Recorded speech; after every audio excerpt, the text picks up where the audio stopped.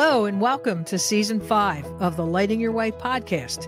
We are very happy to start off this season with a story, a very compelling and, depending on your perspective, a horrifying story of the importance of getting a second opinion. Listen as my colleague Jennifer Prater shares a recent case that may leave you wondering, how does this stuff happen? Hope you enjoy it. Welcome, Jen Prater, to the Lighting Your Way podcast. Welcome back. You have been a guest before, so welcome back. Thank you, Betty. It's good to be back. Yeah. You're. This is your second rodeo, as they say. Yeah. So, Jen, we talk a lot at Guardian Nurses about the value of getting a second opinion. It's one of the, I guess, suggestions or things we recommend to patients all the time. And a lot of misconceptions about second opinions. Are they covered?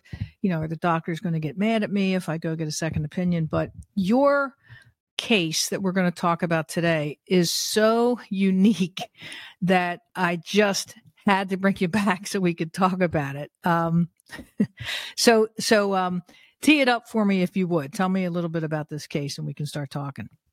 So as you know, I support a fund whose HR vice president had reached out to me after speaking with one of her employees who was sharing some of the struggles his father was having with a current health situation.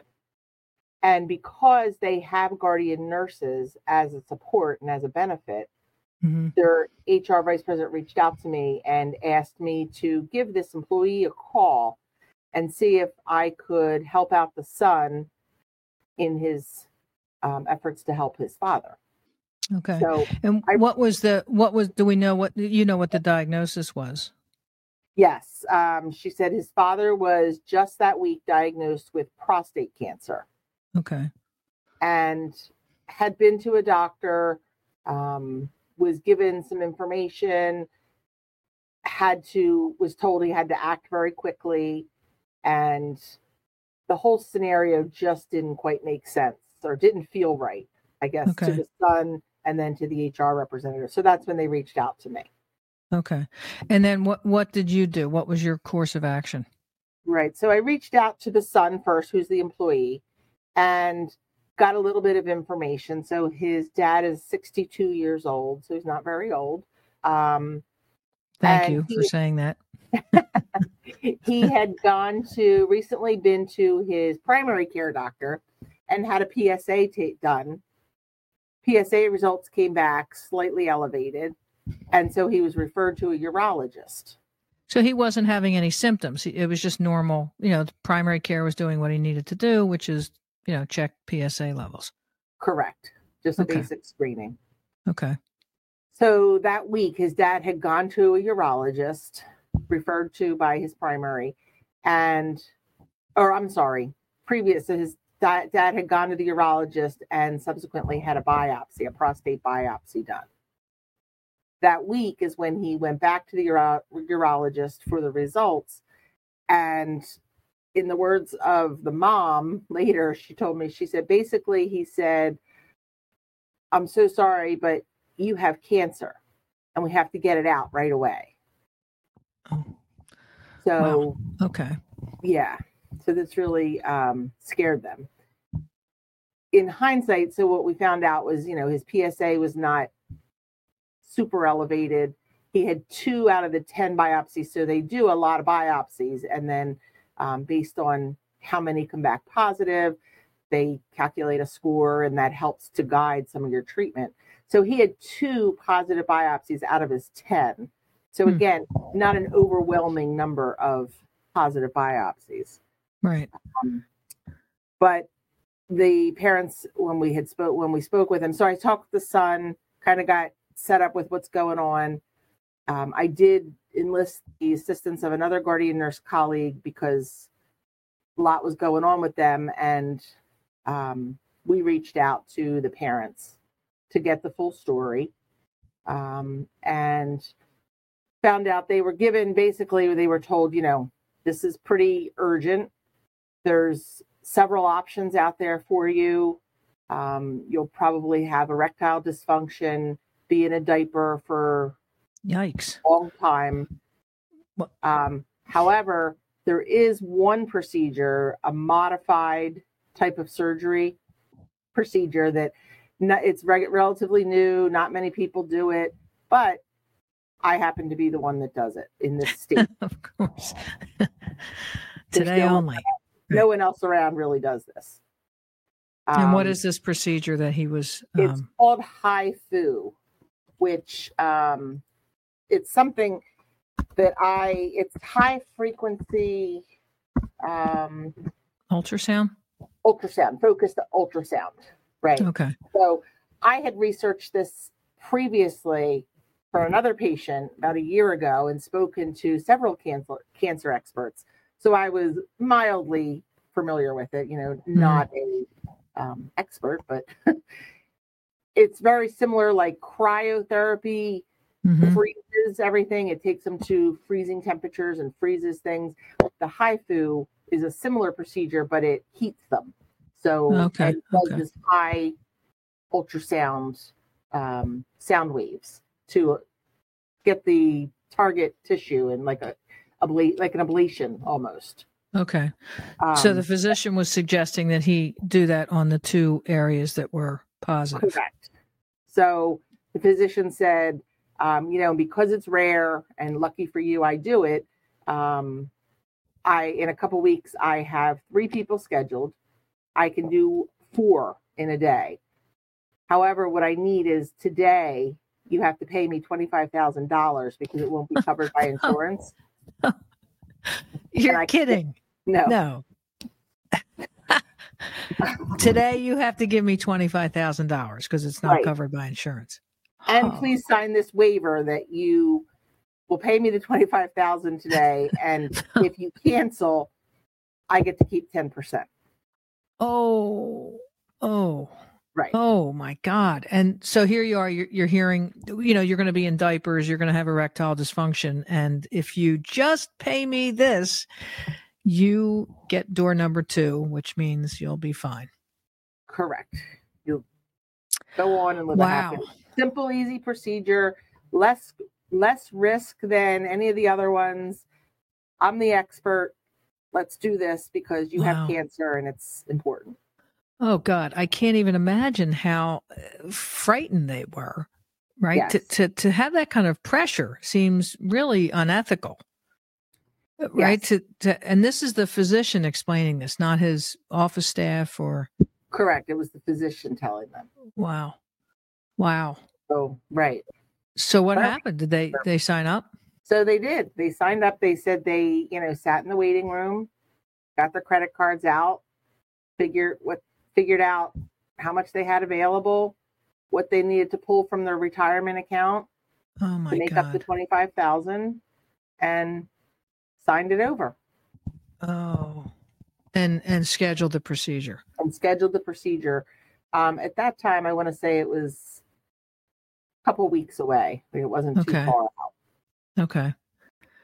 And then so the son hears this from his parents, and then he talks to his HR VP, and in walks guardian nurses.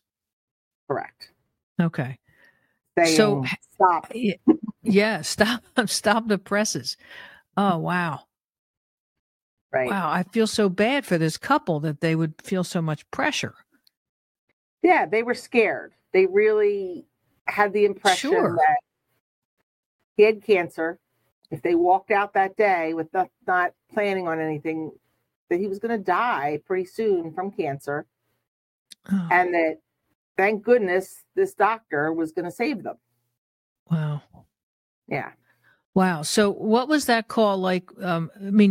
You weren't able to go to that appointment, and obviously you wanted to get a second opinion. So tell me what happened after that.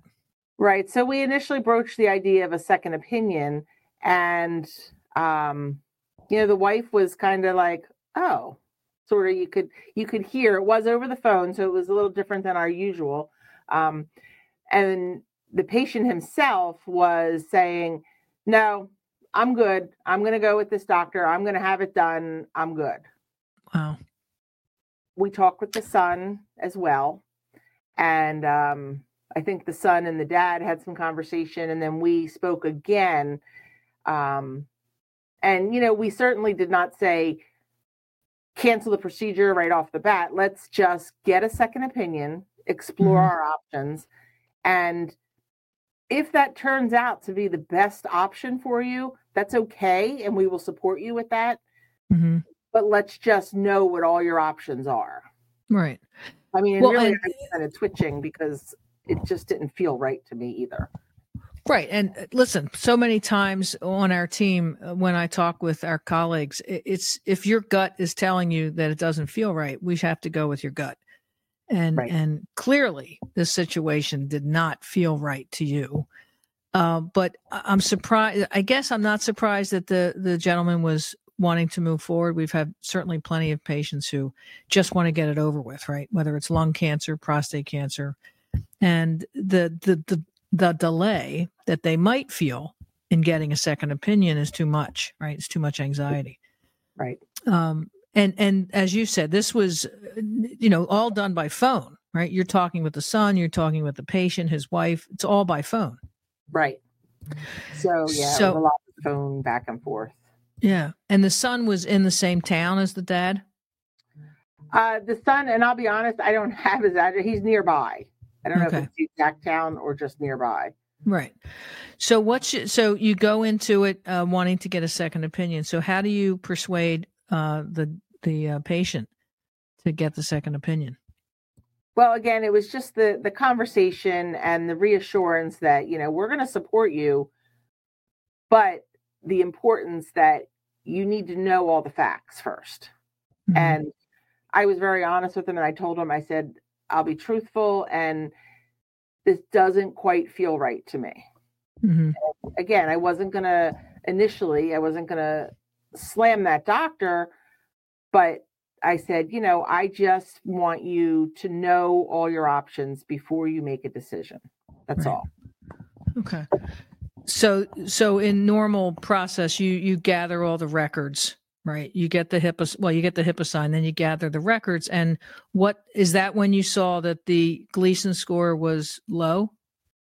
Right. So, yeah, that was a little challenging. The office staff was very resistant to, they've never spoken with us, right? I bet. We shared the HIPAA, we sent nice thing like emails and called, and I think our number was on the blocked call list for them.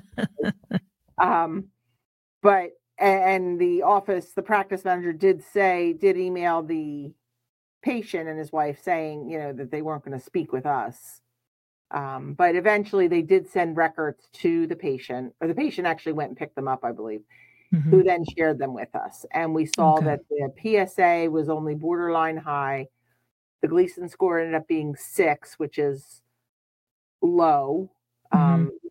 And that just kind of confirmed to me that we really needed a second opinion. And I shared that with the patient, who at that point was on board, definitely, agreed at that point. It just took them a little while, to process it all and get it in. And then, I think I should get a second opinion. Right. Okay. And then what was that like? Who, how did that go?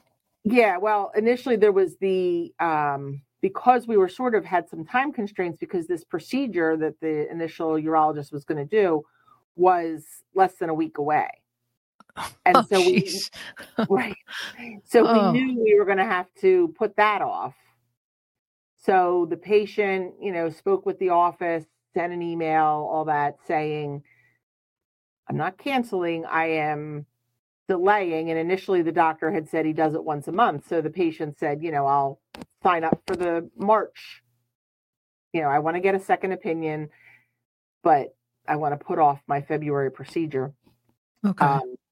The office, kind of poo-pooed him in the email back to him, saying it's not necessary. Why are you getting a second opinion? Is it, what is your concern? So they were sort of resistant to a second opinion. And we don't know if the doctor will be able to do it in a month. And this is very important that you don't delay this procedure. Wow. Right. So there's a Wow. little pressure there. But Wow. the patient at this point knew I think he realized and he knew he wanted to get the second opinion. So he said, okay, you know, Right. Go ahead. I'm yeah, still put it doing on it. hold. Yeah. So that's when, I really engaged my colleague who worked on looking for second opinions. And what we did find too was there's a lot of doctors out there or where this patient lives. And Yeah. there's a lot of doctors near him that offer this procedure Okay. and discuss the procedure. So in looking through and researching the procedure a little more and based on what I had learned last year with another patient, so it is approved by the FDA, yet Okay. most insurances do not cover it at this point. There hasn't been tons of research on it, and the research that's been done have not been large studies or trials that have really Mm-hmm. proved anything. So Okay. most people aren't real comfortable yet with it. Okay. So anyway, we were able to secure within 2 weeks a second opinion at a National Cancer Center of Excellence, Okay. which was very close to their home. Okay. So he got there.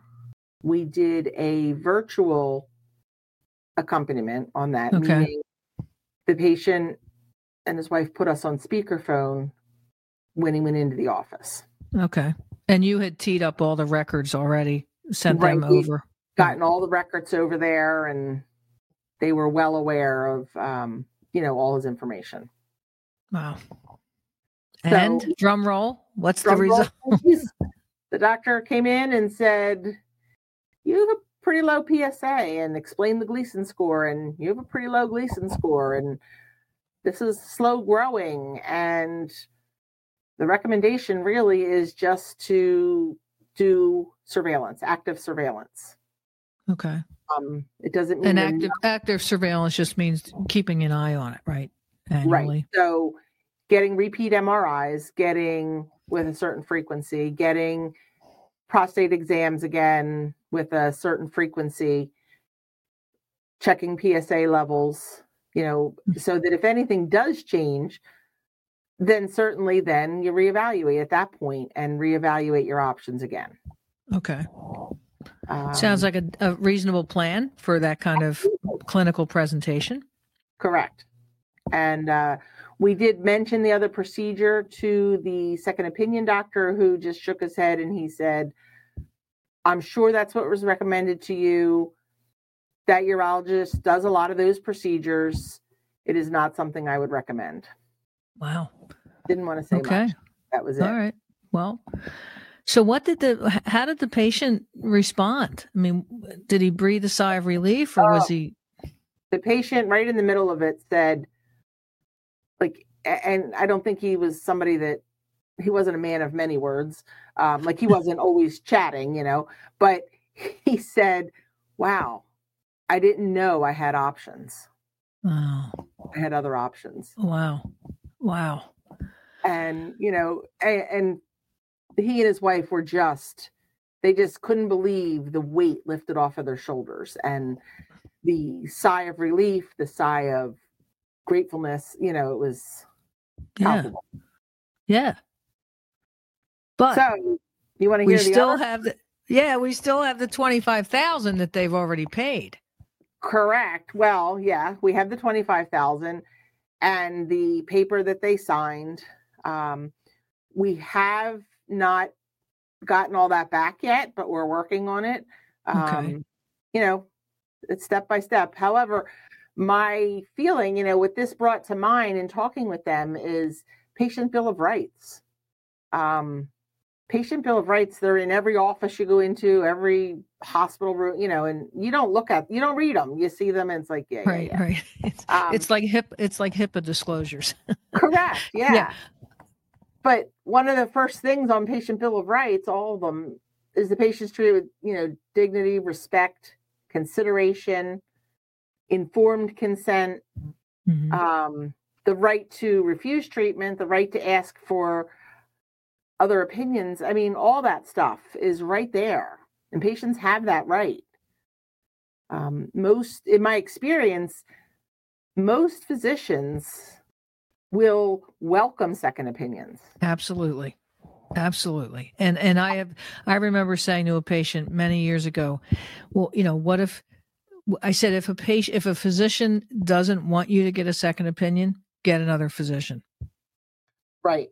Because most doctors would be fine, right? Because it's medicine. It's, you can look at it this way, I can look at it that way, but maybe together we can create a good game plan. So, right. Although pathology is pathology, but in this case, it feels like the original urologist was kind of pressuring the patient to sign up, and that feels bad in a lot of ways. It does. And they said that was one of the things at one point that the patient and his wife said, is that they felt like there were no other options. They had no choice and they had to do it. Wow. And if you think about it, I mean, this was all in one conversation they had with the doctor at the time they were told he has cancer. Correct. So right. And most patients, when they hear they have cancer, don't hear anything else. Right. Right. So that was really disturbing to me. I went back and forth, and legally, did he do anything wrong? I guess not. But ethically, morally, as a good human being, I'm not so sure it was a good choice. Yeah. No, it certainly doesn't feel good. Right. So did the patient cancel the procedure? The patient totally canceled, notified the practice that he is pursuing other options and would like his money back, all of it. Uh-oh. So we're waiting to hear back on that. So my fingers are crossed, but I do believe he's entitled to his whole $25,000 back. I don't think that was appropriate at that time. Give the guy a couple days to think about it, and then maybe, but he didn't even have time to think and process before he had to sign that. Well, and even when you make a car decision or a hotel, like you get 24, 48 hours, right, to back out of it. Right. Seems like you should get at least that much with a healthcare decision.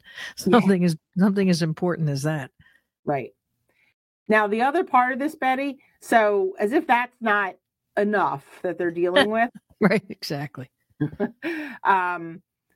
One of the first things I did do after I spoke with them was ask them to send me their insurance information, because I kind of wanted to see what's in network out there or where they live, what's not in network, what's covered, not covered, that kind of thing. So I was trying to understand, the need for $25,000 immediately. And I started looking and so they sent me their insurance card, and it looked like an insurance card, and in network, out of network, deductibles, all that. Okay. Couldn't really make sense of it. And I was going online and I'm trying to find the company, and I'm trying to find, then it gave me some other things. I found a website that it comes from, and in small print on one of the pages, it says, please note, this is not commercial insurance. This does not meet the ACA minimum requirements for healthcare coverage. Oh my God. So what I figured out was it's essentially, it was like, I call it like a discount plan. Okay. You could certainly, if you go to any of the doctors that were in their system, or their network, I guess, get discounts. And then there were other products on there you could get discounts for. So it was a sign up for a discount club kind of thing. Like a BJ's card? Yeah, right. And they were paying a lot of money for it. So that really disturbed me. That took me a while to get my head around that, because I was like, what? How can this be? I didn't know there was stuff like that out there. And everything about this mimicked insurance, like the verbiage and even the way the card looked and was set up and everything. Did they think they had insurance? Did the patient and his wife? Absolutely. Yep. Oh God. So, right. We had to call them, and I had to call them and say, not sure if you're aware, but this is really not insurance. And what did they say? They had no idea. They were having a bad week. I know. I felt like I'm surprised they answered any of your calls anymore, Jen. Right. No, nothing but news from me. Right. So thankfully, through a few connections where they live, I was able to connect them with an insurance expert who assisted them. And I'm happy to say, as of last week, they are covered by a major national carrier for insurance. Great. They're only paying $60 a month more. Oh, wow. For real insurance versus for actual insurance, right? Right. Versus how long had they been carrying the discount card? That was over a year. Wow. And they didn't need to use it at all? They hadn't had any major health issues. So they would go to a doctor and pay out of pocket, but not realizing that they're just thinking that that's our copay. We have a high copay kind of thing. Oh God. Wow. Yeah. They hadn't really needed it. Wow. This what a unique, as I said in the beginning, this was a whopper of a case, not only a clinical turnaround, but certainly an insurance turnaround as well. So in case he should need surgery in the future, hopefully not, that he will have actual insurance to cover that. And for all the surveillance testing and all that, he'll have insurance. And, Is he still connected to the, is he going to continue to see the urologist at the NCI hospital? Yes. That's who he's going to continue to follow with. Great. Good. Thank goodness. I'm happy about that. So the only missing piece is how are we going to get the money back? That's the missing link at this point, and I'm still fighting for it. Okay. Well, I think they are lucky to have a son working for the company that provides this benefit. Wow, great! I'm so happy for them and for him that he didn't have to have any procedure and can wait and watch his PSA, and hopefully it stays, kind of high normal, but it doesn't have to have any further treatment.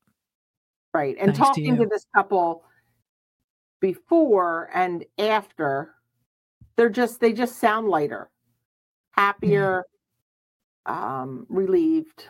Yeah. And, it's just so rewarding. Well, listen, if this story doesn't convince listeners that you have to get a second opinion, nothing will. Correct. So now, and I hope that this couple and their son will always remember to get a second opinion, that they have a right, mm-hmm. that it's typically covered by insurance, that any doctor, again, I'll repeat, if any doctor says you don't need a second opinion, get another doctor.